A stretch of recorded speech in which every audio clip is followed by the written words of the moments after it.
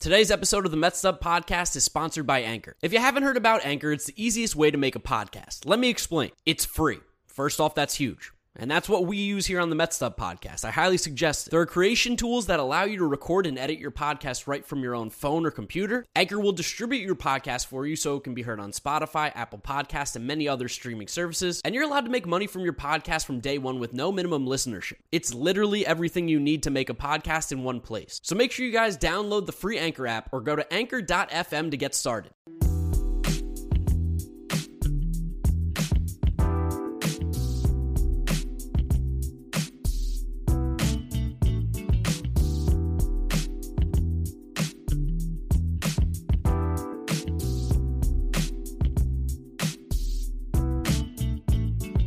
What's up, Mets Up listeners? Back here for episode number 73 of the Mets Up Podcast, the long-awaited Once Upon a Time in Queens episode. We've been waiting to do this all off season. We've been waiting for a rainy day. We've given you numerous rain checks and pushed it back and pushed it back and pushed it back.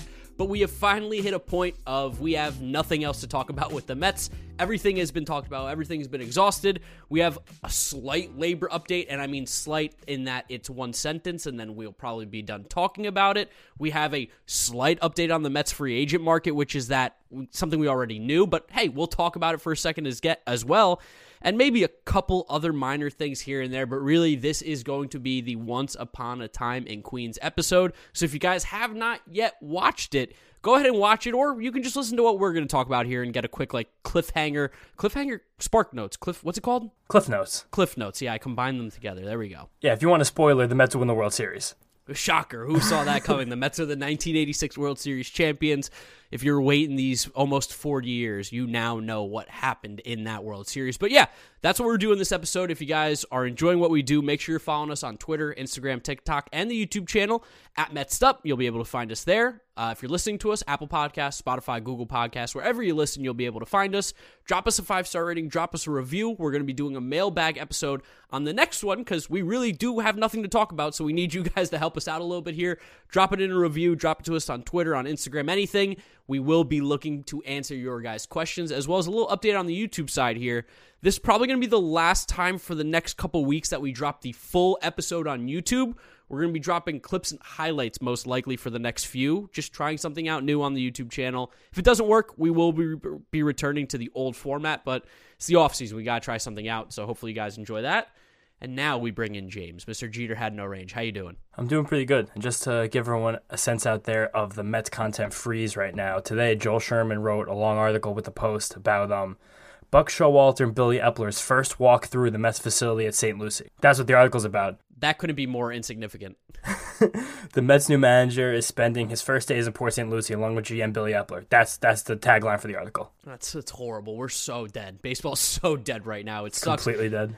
We had that update from the labor meetings, which was that the owners are still doing absolutely nothing. The players are conceding more. And I saw Joel Sherman actually tweet about this. He said, if they were 3rd and 15, they're like 4th and 14 now. It's just, it's not really much of an improvement about what happened. They moved forward, but who really cares? Because it was like a yard on a 15-yard scenario. And we told you guys a few weeks ago that one of the players' big chips here was cutting into spring training because that's where the owners start to make their money and the players make no money from it. So we're almost definitely going to miss a large piece of that now, and I think everybody should expect that and not really freak out when you do. I would only freak out if we got to this is going to sound crazy to people. I would only freak out once you saw March 10th on your calendar and there was still no deal. If you see March 10th and there's still no deal and there's not obvious momentum, then get scared that we're going to be missing games. But until that calendar switches, you got 5 weeks right now where don't worry about it. Put it out of your head, watch some college basketball maybe, enjoy the Super Bowl in 2 weeks, let that all run. March 10th. Then you get nervous about baseball. Yeah, that's, I think, when doomsday you start to go, oh no, what is happening? Are we actually going to be playing games this year? But right now, there's no energy, there's no movement forward. The owners are stubborn as hell. The players are actually making concessions, and the owners don't seem to care. It's unfortunate because this is exactly what we said was going to happen, and it seems like the owners are probably just going to have their way, which really sucks. Yeah, but that's kind of how every sports labor negotiation has gone forever. I think the players are going to have to pick their few victories, which is always the place they were going to be coming from anyway, and as long as they pick the few victories that help the lion's share of players, then maybe we'll be in a better place. As long as we can win something, I don't know. We'll see what happens. It's too it's too hard to tell. It's too hard to tell, and honestly, nothing has really happened at the end of the day. It's so much he said, she said, no actual movement has been made. Then in terms of other random stuff that went on with the Mets, we talked about Mets free agency updates here, even though there is no actual update. It's just John Heyman basically saying that the Mets are looking to spend a lot on pitching, that last year they felt like they got caught with their pants down a little bit. They thought they had enough. Everybody got hurt, and they went, oh no, we need to sign Vance Worley and Jared Eichhoff. So they don't want to do that again. He basically said to see the Mets go close to $300 million, right, for total payroll, I think, this year? Especially because I think they're at 270 right now, and the roster is nowhere near complete. I don't think this team can even be considered the favorite for the division unless they get over 300, and that would probably include signing either one of Carlos Rodon or Clayton Kershaw, and then additional Yusei Kikuchi, Michael Pineda, Tyler Anderson, Dan Straley, a bunch of the guys we mentioned with Nick last week, but a lot of pitchers. You got to throw a lot of shit at the wall here, and you got to hope something sticks. Yeah, Mets are nowhere done from spending, it seems like, whenever baseball does resume. And that's it. That's all we got for you with baseball. So let's go ahead and move on to Once Upon a Time in Queens. We've now watched all of it. Me and James included have both seen the entire thing, and we have got some extensive notes. We've gone a deep dive into these episodes. Now, this one's not going to be an hour and 20-minute episode like we did last time, but we are going to pretty much cover everything that happened in it. It was really, really good, just from, a starting point. A really, really good documentary that I think if you are a Mets fan, it is a must-watch. Definitely, and I think especially a Mets fan from our generation, because while we know every single thing about the Mets in our lifetimes, including a lot of you listeners out there, because we can see the demographics, we know how old basically everybody is who listens to us, none of us were really ever aware of what actually happened in 1986. What led up to the 1986 team, what happened after the 1986 team, and kind of just how that team and that era fits in Mets lore, and how really important and memorable and special it was for a lot of the Mets fans and the Mets players and the Mets coaches who were able to experience that blip of massive success and then have to watch it fade away so quickly, quicker than anybody expected. Yeah, like you said, we as Mets fans know about that 1986 year, but me and you specifically, like as much as our dads told us, they didn't tell us every single thing that happened in 1982, 1983. Like, it did a really good job, especially in the first episode, of setting the scene, of setting up how the Mets got to this 86 point, and kind of the Mets before that.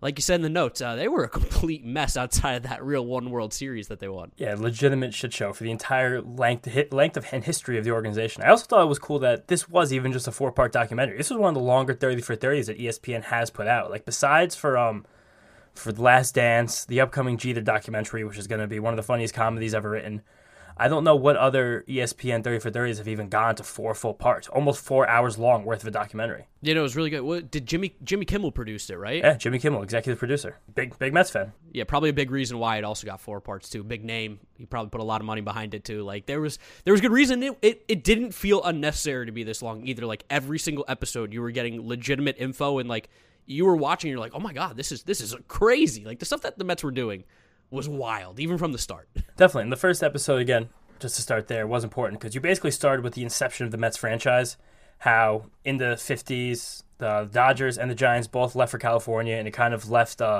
blue-collar New York with this weird chasm lacking a fan base, because those were most of the fans of those two teams, and all of like the tuxedo wearers in Manhattan, as they said specifically in the doc, were the Yankees people. And when the Mets did come in, they actually wore the blue from the Dodgers and the orange from the Giants, which is something I absolutely never put together in my life. I only learned that, like, I want to say in the last, 5 years. I honestly think when I started YouTube, someone tweeted me and asked me, do you know why? And I was like, no, I have no clue, orange and blue, whatever. And he's like, the Dodger blue and the Giants orange. I was like, oh, wow, that's actually, so obvious. We even took kind of the Giants NY logo, I mean.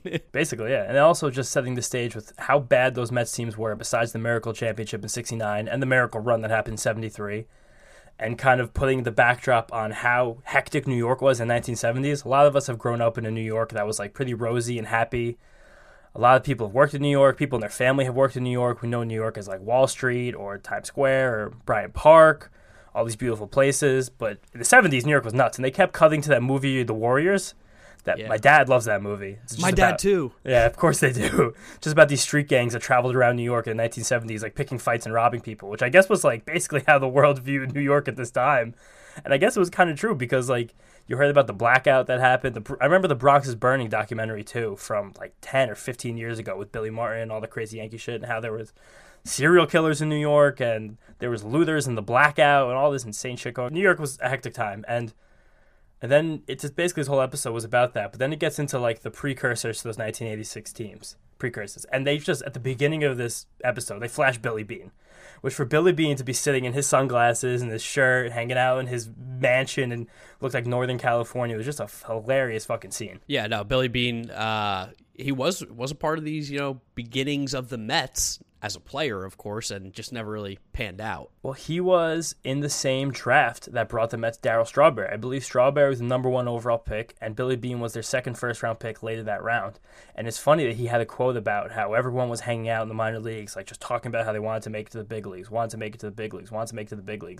And one day Frank Cashin, the Mets curmudgeon-y, team president at the time, walked in. He was like, "Why do you guys want to make it to the big leagues? Like, I want to be that guy." And that's kind of some foreshadowing on just Billy Beane's life and his trajectory anyway. And even the fact that he got called up to the Mets, I think it was in 1984. He was traded right before the 1986 season. And he said he was hanging out in the punk bars in the East Village. All right, I guess he wasn't that focused on baseball. His other guys were partying with models and actresses. And Billy Beane was listening to the Ramones play a live set in East Village. Slumming it up a little bit. A very different life than what a lot of the 86 Mets were. Definitely. And even I just mentioned Frank Cashin. It was a funny parallel to the current Mets that this team sucked so bad through the late 70s. And they got bought out by this new owner, Doubleday, who people had said had this weird connection to Abner Doubleday, the fabled creator of the game of baseball. And he pulled in Frank Cashin, this old school baseball guy who had a lot of acumen and understanding. And these two guys led the charge in this new era of Mets that was going to make them successful in what seemed like 3 to 5 years, if anybody could pull something from that. Yeah, and of course they talked about Tom Seaver too, about how he was the greatest thing that ever happened to this franchise. If it wasn't for Tom Seaver, who knows what this team would even look like from the start. Tom Seaver being such an integral part, and then how the Mets just treated him like absolute shit and got rid of him. The Mets, the lull Mets thing, we're trying to kill that. We're done with lull Mets. But it really does go back from the start of this franchise. They were a bit of a joke. Definitely, and the fact that they had this one franchise player who was there forever, beloved by the fan base, won Cy Youngs, won the World Series, the hands down best pitcher in baseball during his era. At this time, one of the best pitchers in the history of the game. And the Mets just one day, randomly in the middle of May or June, just traded him for a bag of balls across halfway across the country. Unbelievable stuff. Just to save some money. Yeah, they were cheap back then. The Mets have always been cheap until now. And that was the entire theme that goes through his entire documentary of how consistently cheap the Mets were forever and always. How they were always finding these stupid-ass ways to cut corners and do some bullshit. Literally, they just were looking to cut costs and somehow not be the absolute physical worst product in all of Major League Baseball. But they still found a lot of ways to be horrible, as we know. Yeah, absolutely. One other highlight from this episode, Ed Lynch cracked me up every single time he got on the microphone. Chubby relief pitcher. He was hilarious. He had some funny quotes when we talked about the Plane episode too. And then he mentioned that he cried when he got traded away from the Mets in '86 when he was sitting in a bar with his wife. Killed me. He knew it. He was like, God, I'm gonna get there. And they just got rid of me. How can they do this? Definitely. Another thing that I found funny in this episode was because, again, they focused on a lot of stuff that happened in the 60s and then the late 70s and early 80s. Videos that came out from back then cracked me the fuck up. The tone of voice that everybody spoken back then when they were on camera, it was something like this. The same pentameter. I laughed. Casey Stengel talking made me laugh. When George Foster got traded and he said the quote about coming to this team, it's going to be the big something big one day. I can't wait to be a big part of it. Was everyone just really corny back then? Was that a place to be? Well, George Foster was, I think they used that too, a little bit of foreshadowing too, because as we know, George Foster got kicked out right when the team started to get really good, which is sad. And it's ironic too, because he was kind of the guy that got this whole thing started, and it almost doesn't get talked about enough that he was the first big piece really to get the Mets moving forward. And he was kind of, I don't want to say, an outcast in Cincinnati, despite being such a good player. They just didn't want to pay him anymore, right? I think that's what it was. It seemed like he didn't really fit in with most baseball players at the time because he was just kind of reserved, kind of quiet, kind of relaxed, wanted to do his thing. And that came up later in this series that we'll talk about. But also, something I did not know was that the Mets brought Tom Seaver back in 1983. I had never, ever knew that. When the team was gaining competency, they bring back their really old golden boy back for one season and then literally kick him to the curb immediately. Yep, they got rid of him real quick. He was a shell of himself. It's almost like they were maybe it's like when Mets fans were bring back Harvey. I know they're not nearly the same, but he comes back and then you're oh yeah, he's just not that guy anymore. And then that 84 season, Doc Gooden took his spot and won the Rookie of the Year. Yeah, which we know how good Doc Gooden was and is and all that kind of stuff, but he really was. He came up and he would have been right now one of the most talked about players in all of Major League Baseball for how good he was at the young age that he was. He was disgusting. Yeah, I think he even was then between the 1984 and 1985 seasons before he really started doing a lot of coke, and he was actually consistently the best pitcher in baseball when he was 20 years old. Well, yeah, I feel like he just gets lost in the shuffle of, like, if you weren't a Mets fan or even a New Yorker during that time, like, I'm not sure how well the Seattle Mariners fans know Doc Gooden was, you know what I'm saying? Like, his reach wasn't really, I feel like, nationwide as much as it was like the dominating like the New York, the big market kind of thing. Definitely, but I don't even know if any baseball players had nationwide reach at this time, besides like the 4 or 5 best players in the league, or the guys who played in or had big plays in the World Series. Which brings you to the next guy the Mets pulled in this first episode, which was Keith Hernandez. And we have alluded to some stuff with Keith before about how he did find his way into this Mets team. But basically, again, we've told the story that he was caught doing drugs. He was doing tons of drugs in the early 80s after he had won his MVP. And he got the game-winning hit for the Cardinals in 1983 to win the World Series for them, and was traded to the Mets that following June as a 28-year-old. Yeah, it was punishment because of all the drug stuff, because he wasn't, the Cardinal way, right? I can't remember who the manager was of the Cardinals Whitey Herzog. at the time. Whitey Herzog, yes. Most famous manager of all time. Basically said, we don't like what you're doing, so we're going to send you to the New York Mets because they're the worst team. They're a shit organization. We're going to punish you for doing what you did to us, basically, even though he was a great player. Incredible player. And his quotes about cocaine were hilarious because Dave said that 3 players in the Cardinals locker room were singled out for cocaine use, and Keith was the only one who got traded. It seemed like he was pretty butthurt about that, especially because he grew up a Cardinals fan. He said him and his dad grew up Cardinals fans, which in California I guess was weird. But it's probably just because they predated the teams in California. But then he said he did so much cocaine in 1980 that he had no recollection of the entire year. It's crazy. And then in his court case, which happened in 1985, he called it the demon of this earth. Just like, fuck the fuck, man. Holy shit. Quick turnaround. Yeah. And then he wanted to retire instead of becoming a Met. And basically his dad convinced him to stick with it. And then, he actually got traded to the Mets in 1983. I screwed that one up before, so fix that one. And in 1984, Frank Cashin came to him after the season, said, it's pretty obvious you don't want to be here, so tell me if you want to be here or not. I'll give you an extension or I'll trade you. And his dad convinced him to stick around and like become a leader, be a man, and like kind of lead this young team to where they had to go. And he did become very clearly the leader and the mentor in this team. It seemed like he really just changed the entire complexion of what this team was and could be. Watching this documentary gave me a greater appreciation for the player that Keith Hernandez was with the Mets. We've always heard how good he was, and like you can look at his numbers, and comparatively to today's standards, they don't like, make you go like, wow, what a beast.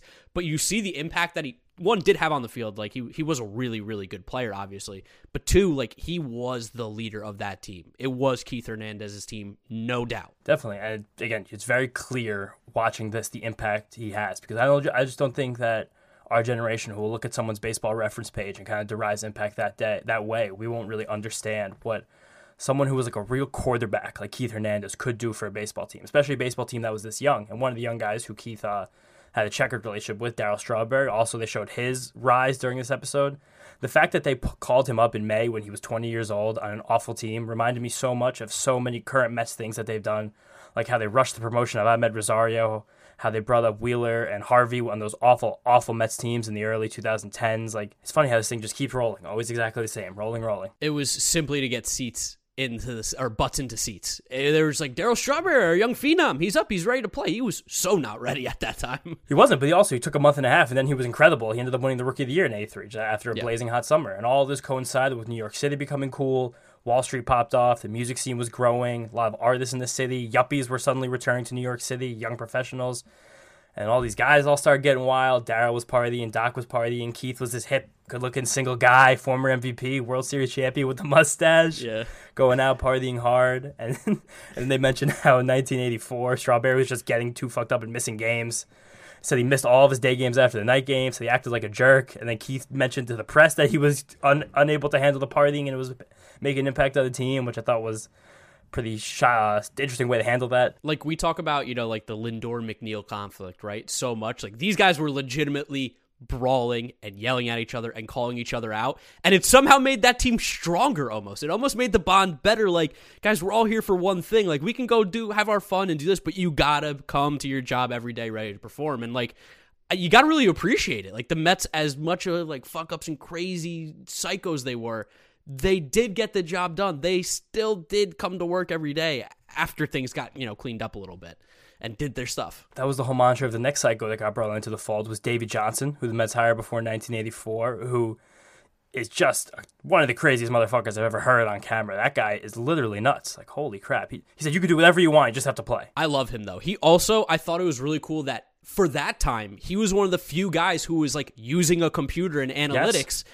Analytics at the time. It isn't what it is today, obviously, but he was one of the few guys that was ahead of the curve. I was like, no, we need to look into the numbers more to figure out how to get the best players and get the best team. Definitely. He was a math major in college. They referenced that, and I was kind of shocked by that, but it was really cool. And he also like stuck his foot in the ground saying that the 19-year-old Doc Gooden had to be on that team in 1984. That was the right call. I also had no idea that he made the last out of the 1969 World Series against the Mets. I had no idea about that either. I was like, that's crazy. That is incredible. And the fact that he said he channeled that emotion because the Orioles lost as the best team by far in 69, then came back and won in 70 in dominating fashion.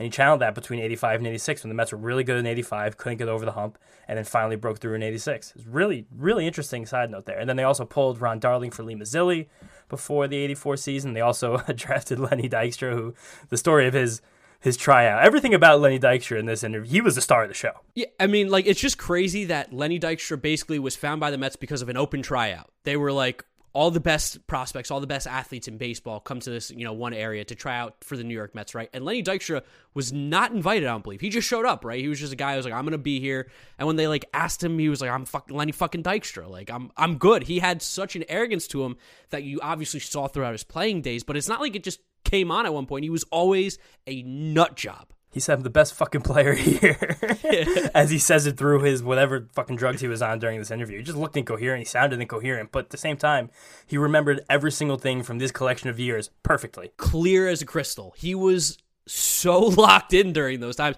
And it's crazy, too, because, like, he was really good, Lenny Dykstra. I feel like if you forget about that because of all the crazy drug and the fact that he lives on a different planet now, but he was so good in a huge part of these teams. Huge. Also, we mentioned the Doc season in 1984 as the Rookie of the Year, youngest All-Star ever.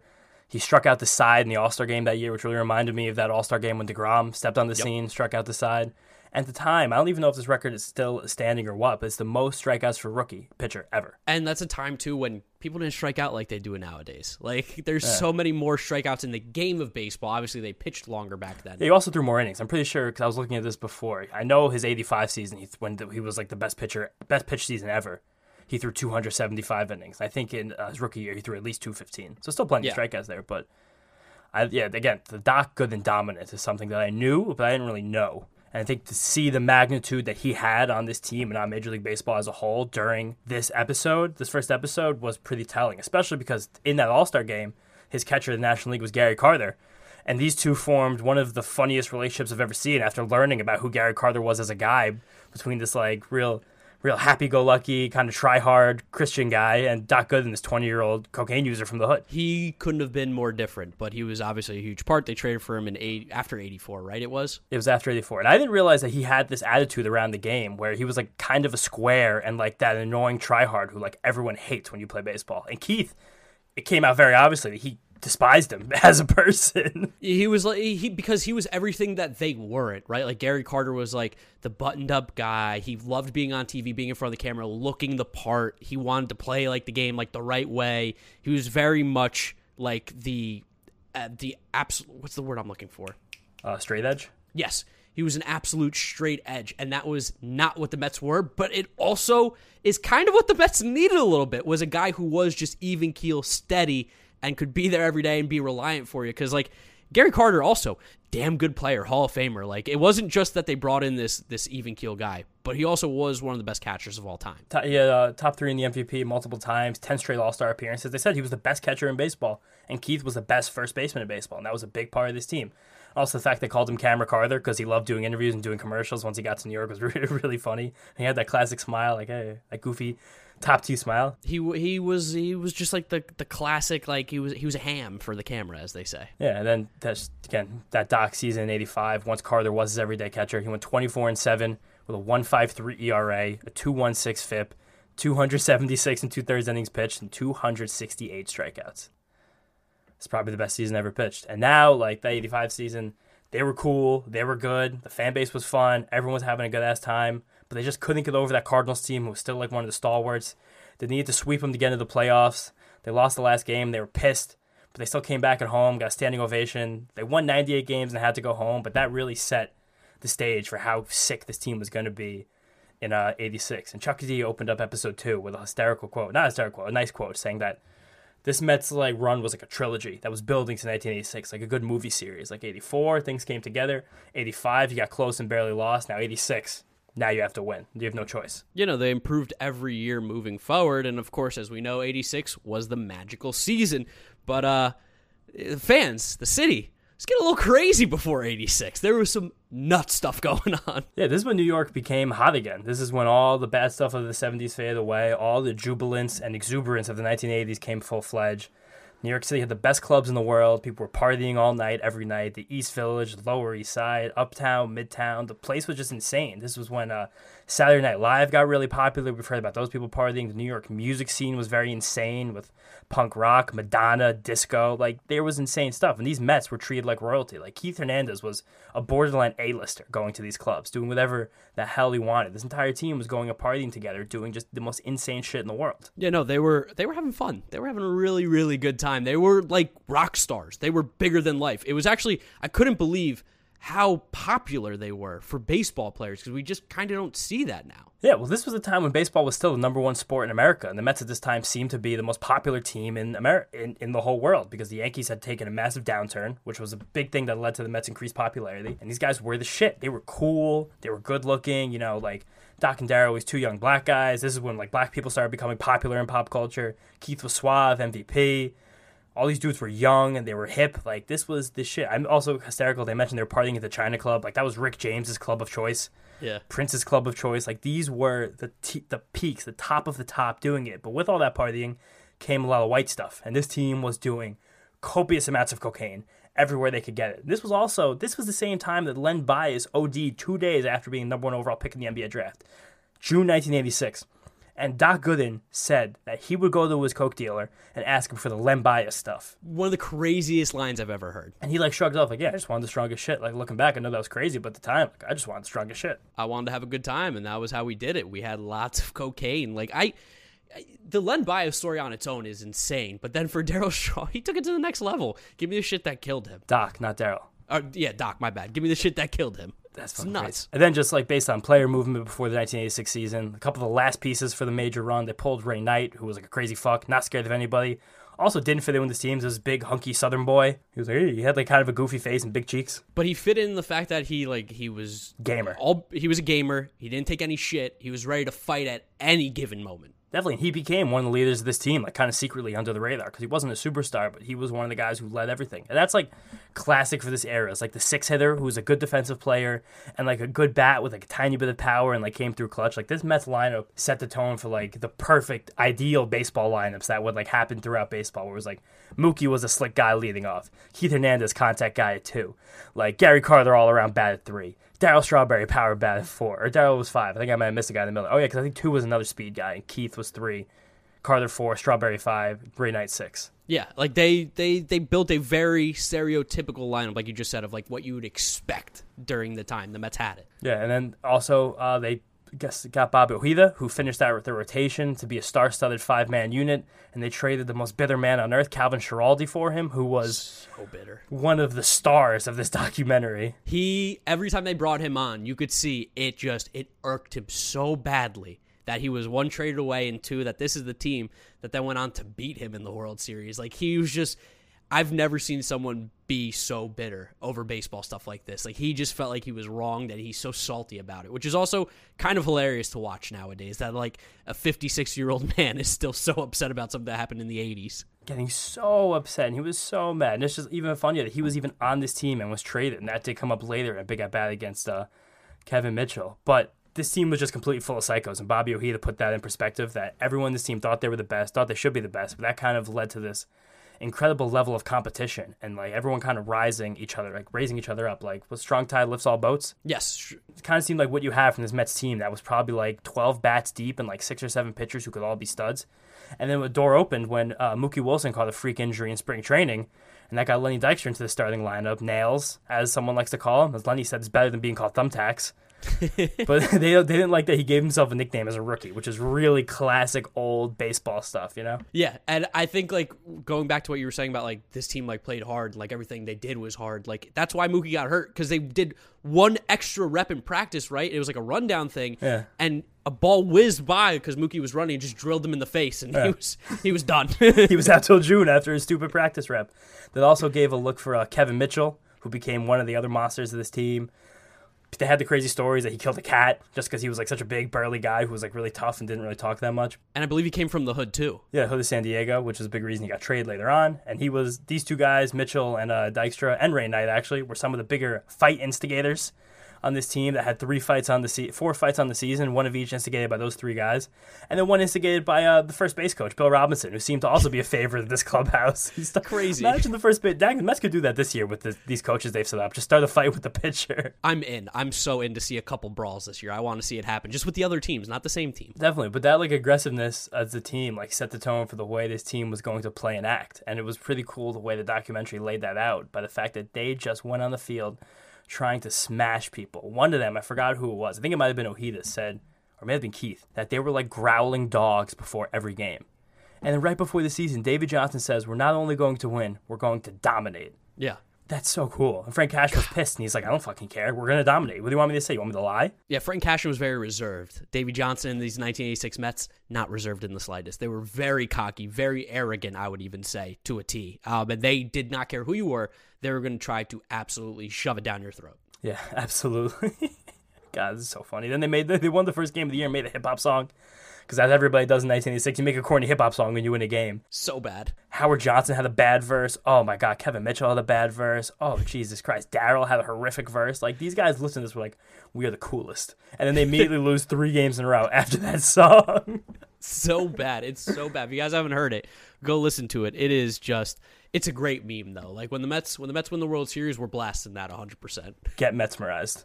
Get Metsmerized. Oh, my God. And then they had a big, right after that, they were playing like shit. The media was starting to chirp at them a little bit. They had a big 4-game set against the Cardinals, the team that ended their season last year, and they swept them in 4 games, planted their flag. Whitey Herzog said they were like playing October games in April, and the team went on to win 18-19 after that and kind of bury this era of strong Cardinals teams. Yeah, no, they really didn't look back when this 1986 season came along. They were absolutely dominant. They were just way better than everyone else. Yeah, and then the documentary got more into the drug stuff, and the commissioner on the eve of that season said that these players have dignity. We're confident none of our players are going to be doing cocaine anymore. And it goes to Lenny and just starts laughing. He said we put the S in speed. Just taking greenies before every game. I had to even him out with the coke from the night before. He said 90% of this team took greenies. Like, the only one who remembered never taking one was Gary Carter. And Lenny said I was trying to make him take a man. I told him, "Hey, Gary, I'll make you a lot better, man." Lenny Dykstra is such a bad friend, a guy you don't want to have around. He'll give you great stories, but he is going to get you in a ton of trouble as well. He's got to be one of the worst friends in the history of friends, history of the world. History of the world. Jesus Christ. There was one night when they were on the road, and Lenny came back after going out, and he just kicked down Gary Carter's hotel door.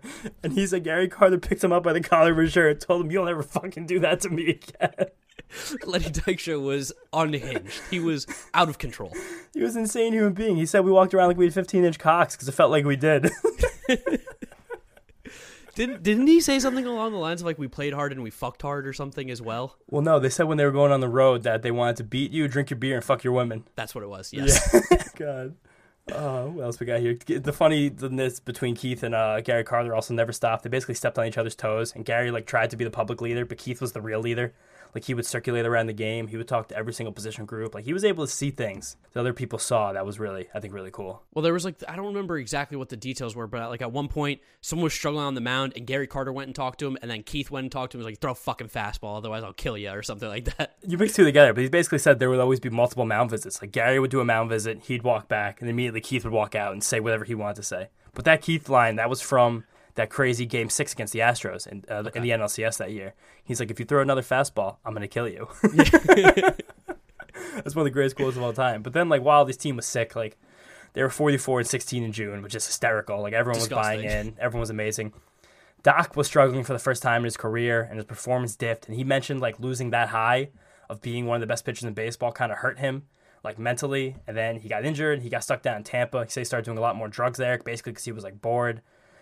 And I don't think like anyone realized how bad he was with it because it seemed kind of normal with the rest of the team. Daryl was also partying like crazy. The equipment manager, who was always a great interview also in this, said that there was one game where Daryl missed BP, and the equipment manager had to run out to the parking lot to give him his uniform so no one would know. It's crazy. Like, oh man, imagine being a part of these teams during that time, just as like a little fly on the wall. It would have been electric. Yeah, the bat boy and the equipment manager were just saying crazy things. But also, one of the crazy stories that came out of it was that Ray Knight was at this like fancy, upscale, like Southern banquet. I forgot even what it was for. And the commissioner approached him and said, "Hey, we have a private detective following one of your young black superstars, and he's doing a lot of cocaine. You have to fix it." And he was like, "Who is it?" He's like, "You have to find out." It's like, what? It's a TV show?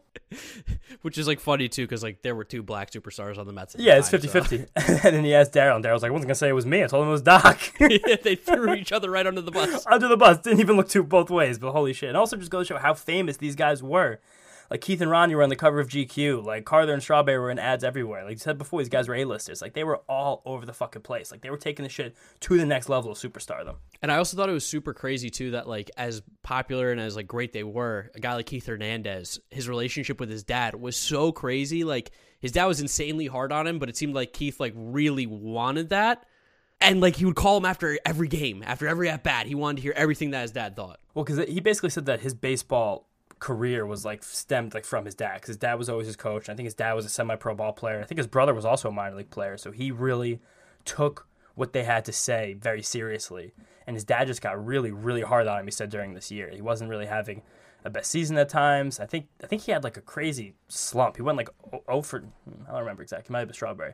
But basically, Keith just had a bad slump over the summer, and his dad was being hard on him, and he got pissed. His dad is still giving him no credit for this amazing career he had. He basically cut him off.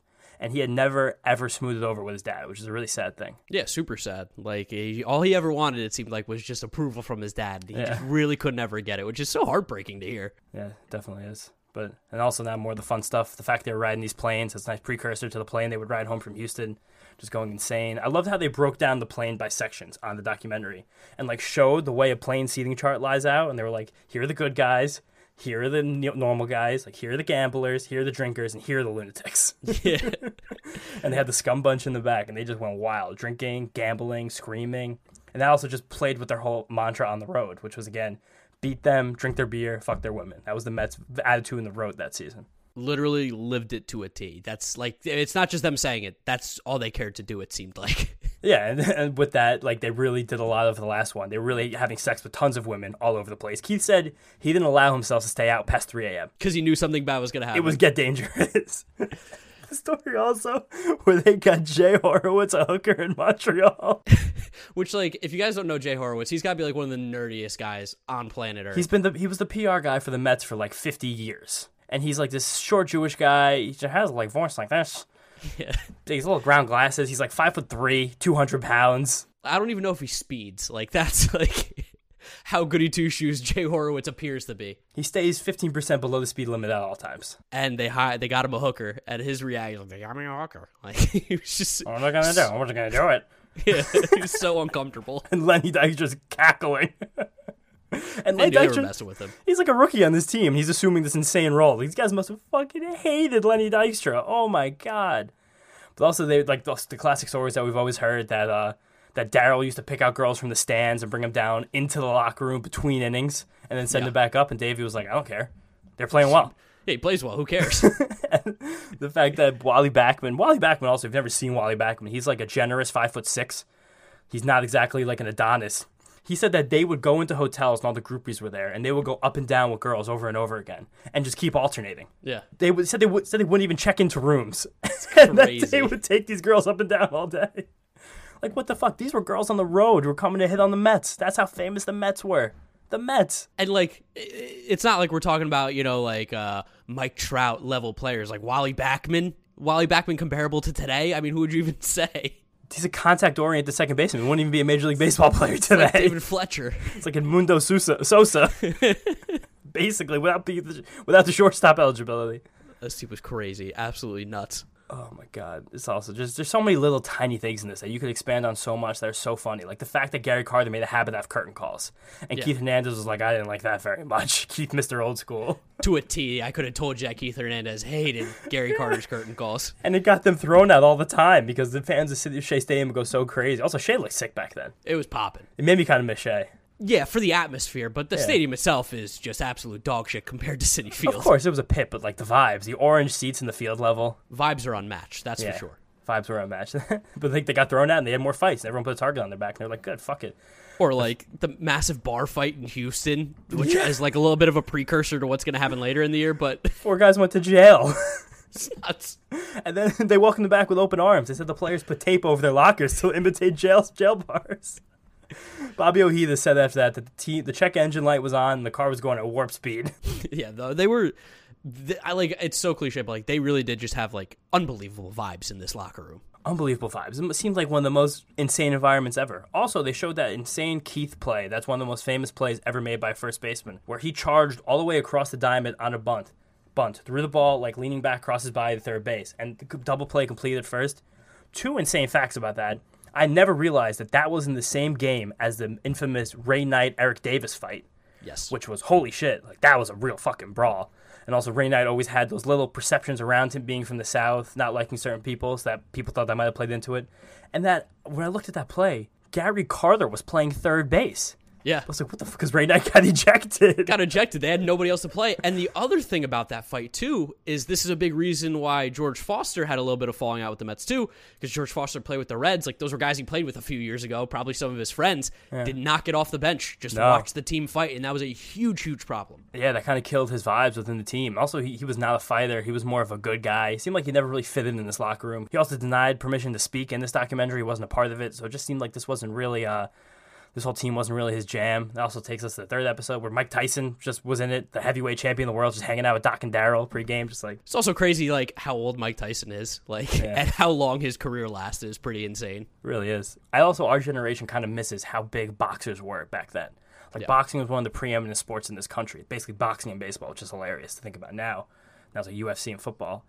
But just how big of a deal Mike Tyson actually was being there. And then also, back to George Foster. He got cut right after that fight thing. The team said it was a race thing, but Kevin Mitchell's the guy who took his job, which is kind of funny. Well, no, George Foster said it was a race thing. The team said it wasn't. Yeah. And that Kevin Mitchell took his job, another African-American player at the time. It was like George Foster, he just didn't fit with the team. Like, it might have been racially motivated a little bit. I think it probably had more to do with his play was declining. They were paying him a lot of money, and he just really wasn't that good anymore. And they had a guy that they could put in there and would help the team a lot more. It was weird. It was definitely weird because like there are 2 sides to every story, and I don't blame George Foster for what he said or what he did. Yeah, but also wouldn't shock me the way that Frank Cashin handled other things with his team. That maybe he was like a little bit racist, but definitely not because of this move, you know? Yeah. And it was also just really funny that old boy Lee Mazzilli got that roster spot once they got rid of George Foster. That was probably the thing that you could point to, be like, well, why does Lee Mazzilli get it? Because he wasn't very good anymore. No, he's just the Italian guy from Brooklyn. But still vibes, good vibes. Still, immaculate vibes still. Lee Mazzilli's got great vibes. And then they came out with another bad song in August that year. Let's go, Mets, go. That's a banger. Horrific. But that went like 1980s style viral, which is pretty funny. And then Gary Carter got hurt, and he started playing a little bit of first base because he couldn't catch every day, and that gave us, Ed Hearn right behind the plate, who was actually a pretty good backup. Yeah, and he gave some great quotes in this documentary as well. He was an electric factor the whole time. Jock Gibbons also became the backup, which is funny. Former Blue Jays manager, just another guy who was a part of this team. And the team did great without Gary Carter. Apparently it killed him. Yeah, it was driving him nuts. His wife was on there all the time. He was like, he was dying that he couldn't play. He couldn't handle it. And then those 2 weeks also cost him the MVP because he ended up coming in third of the voting that year. And while he still, even missing those 2 weeks, led Major League Baseball in RBIs. Just goes to show how good of a player he was, especially leading the league in RBIs as a catcher. We're not going to play every day anyway, and he missed 2 weeks with an injury. Like, it's incredibly impressive from him. Yeah, no, I mean, the team was loaded. The team was loaded top to bottom. So it was like when one guy, stepped away, another guy stepped up. Like, literally every single time someone stepped up for this team. Literally, and then just to get through the end of the season, the Mets were kind of just walking their way through because they were winning by 20 games, and the season didn't matter, which probably ended up making them not as sharp as they could have been for the playoffs, which almost cost them. But Roger McDowell was doing what not so shit. He would do the thing where he puts pants on his head and his uniform on his bottom. He would just walk around like that, which was pretty funny. He used to light his shoes on fire in the dugout, which hot foot. That's insane. I can't believe that's a thing. Hot foot. Like, how could you let someone do that? You're going to melt his shoe. But again, this team was just 20 games up before you to play. Like, what the fuck are they going to do? Cyndi Lauper said watching them was like reading a novel. Like, it was entertaining. Which is also like funny to have her in there talking about the Mets in 1986. She was like, I was in love with every guy. But Queens gal. And this is the slump I was thinking about. Darryl was not doing well. He went 0 for 45 at Shea Stadium in August. Got booed excessively. He had the quote where he said he wished he was a homeless person so no one expected anything of him. He was going through some mental shit. And like he was like struggling with his wife too. He was like kind of smacking her around a little bit. Yeah, he was definitely violent with her. Did not have a great relationship, as you could imagine, for a guy who was violent and cheating on his wife. It seemed like seemingly every time he went on the road.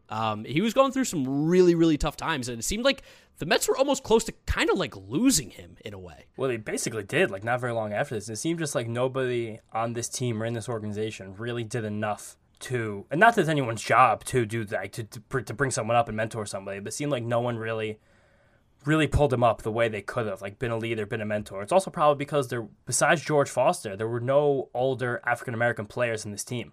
Like, especially in this time, the way the racial divide still was in America and in baseball. It'd probably be hard for a guy like Gary Carter or like Keith Hernandez to take someone like Darryl Strawberry under their wing. He probably would be like, you don't know anything about me. You don't know what I'm going through. You know nothing about the way I grew up. Yeah, Darryl's life was very different than Gary Carter and Keith Hernandez growing up. Also interesting of just how many more black players were in baseball in the 1980s. Like, that was so clear watching this. Between the Mets, the Astros, and the Red Sox, all the teams they focused on, they were just flush, every single one of them. Well, you have to think about the time period, too. So you saw Willie Mays and Hank Aaron really get their rise, and that was because of Jackie Robinson. So it's like Robinson.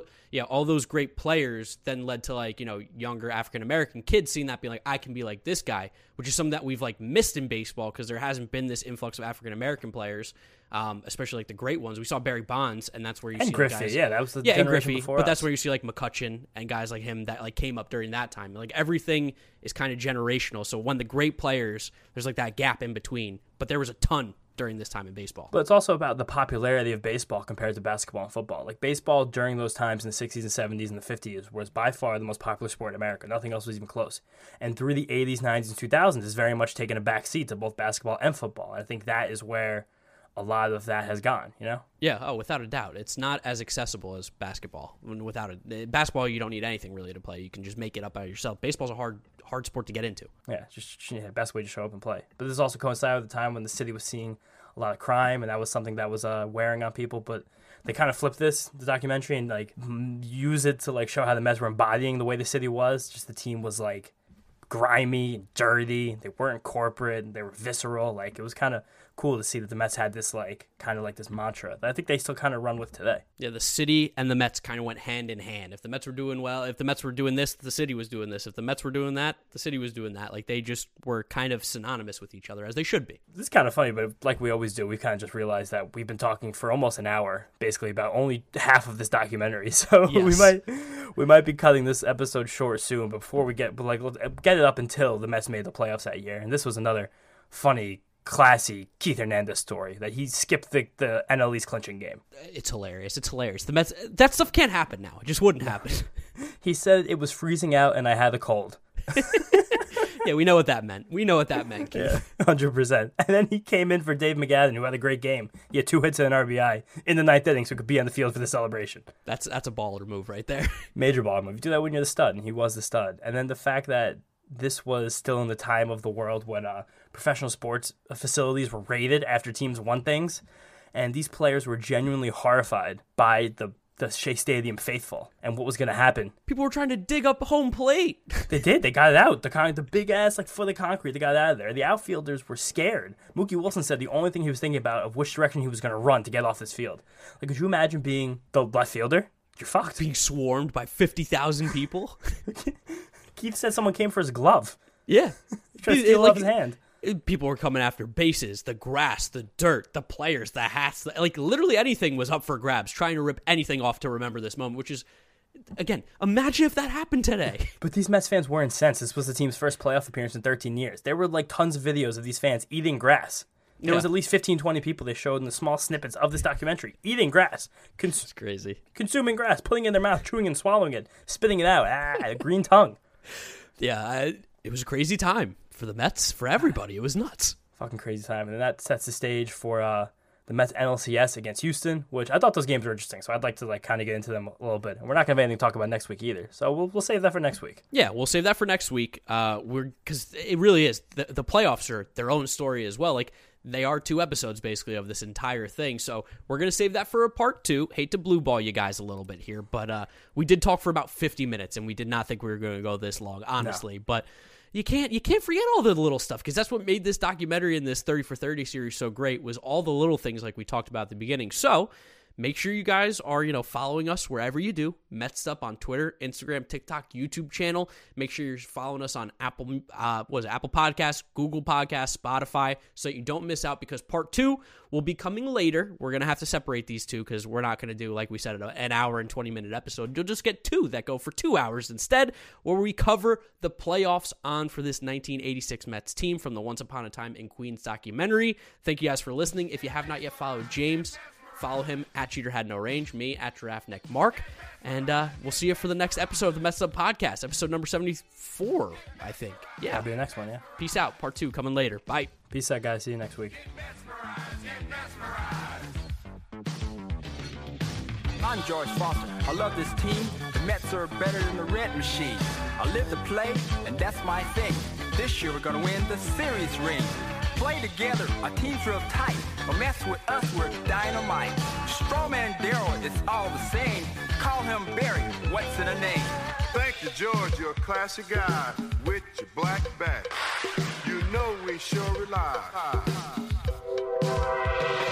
You know California is where I'm from, but for New York, I hit home runs. Power and speed, you know we got. We're the beast of the East. When you're hot, you're hot. When Dwight is in the groove, there's no doubt. Next word you'll hear, 3 strikes, you're out. Dwight's my name, what can I say? You know they call me Dr. K. Change up, fastball, slider, and curve. Step up to the plate if you got the nerve. Team's real hot. Stand up proud. Do the wave. Shout out loud. Get mesmerized, get mesmerized. All right, yeah, I like it. Get mesmerized, get mesmerized. All right, world. Get mesmerized, get mesmerized. Get mesmerized, get mesmerized. With control and power of a diesel train, throwing tombstone bullets and a ball and chain. Lenny D, your spirit's contagious. What you do with your body is really outrageous. I love to run down long fly balls. I catch them all, ain't afraid of no wall. I bunt, I run, and then I dive. It's a wonder, still alive. Rafael Santana is my name. Plain short stop is my game. I'm a cool glove man. I'm real smooth. Been mesmerized, just in the groove. Team's real hot. Stand up proud. Do the wave. Shout out loud. Get mesmerized, get mesmerized. All right, all right. Get mesmerized, get mesmerized. Get mesmerized, get mesmerized. Yeah. Get mesmerized, get mesmerized.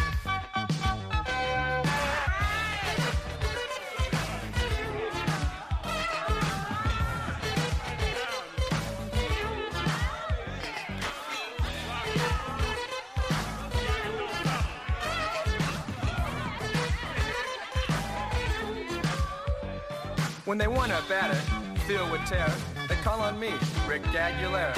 Slider's hot, I'm on the mound. The cool control, I mow 'em down. I'm Kevin Mitchell, seasoned rook, studying all the moves. I'm ready to cook, I got it together, I'm ready to play. I'm up in the big, and I'm hoping to stay. I'm Team Tuffle, let me begin by saying I was once a twin. I made the move, it feels just right. I've been mesmerized, I see the light. My name is Hojo, I'm here to say our team is going all the way. With pitching, power, speed, and style, results guaranteed to make you smile. Get mesmerized, get mesmerized.